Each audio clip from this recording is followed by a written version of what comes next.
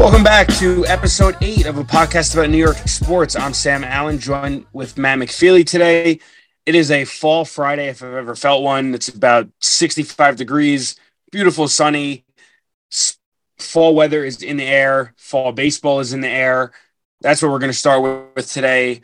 Matt, how you feeling about today? How you feeling about, I don't know, Judge is going for some record, right? I think I heard something about that. Yeah, well, we can get to Judge. I think the most important news of the day that I wanted us to touch on is we have perhaps the songbird of our generation performing at the Super Bowl this year. At least that's what all reports indicate.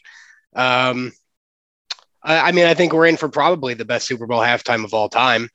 So I'm really excited. First about of that. all, hold on. This was an absolute blindside block. Flag on the play, blindside block, chop block on the defense, targeting, whatever penalty you want to call on that. That was a total blindside.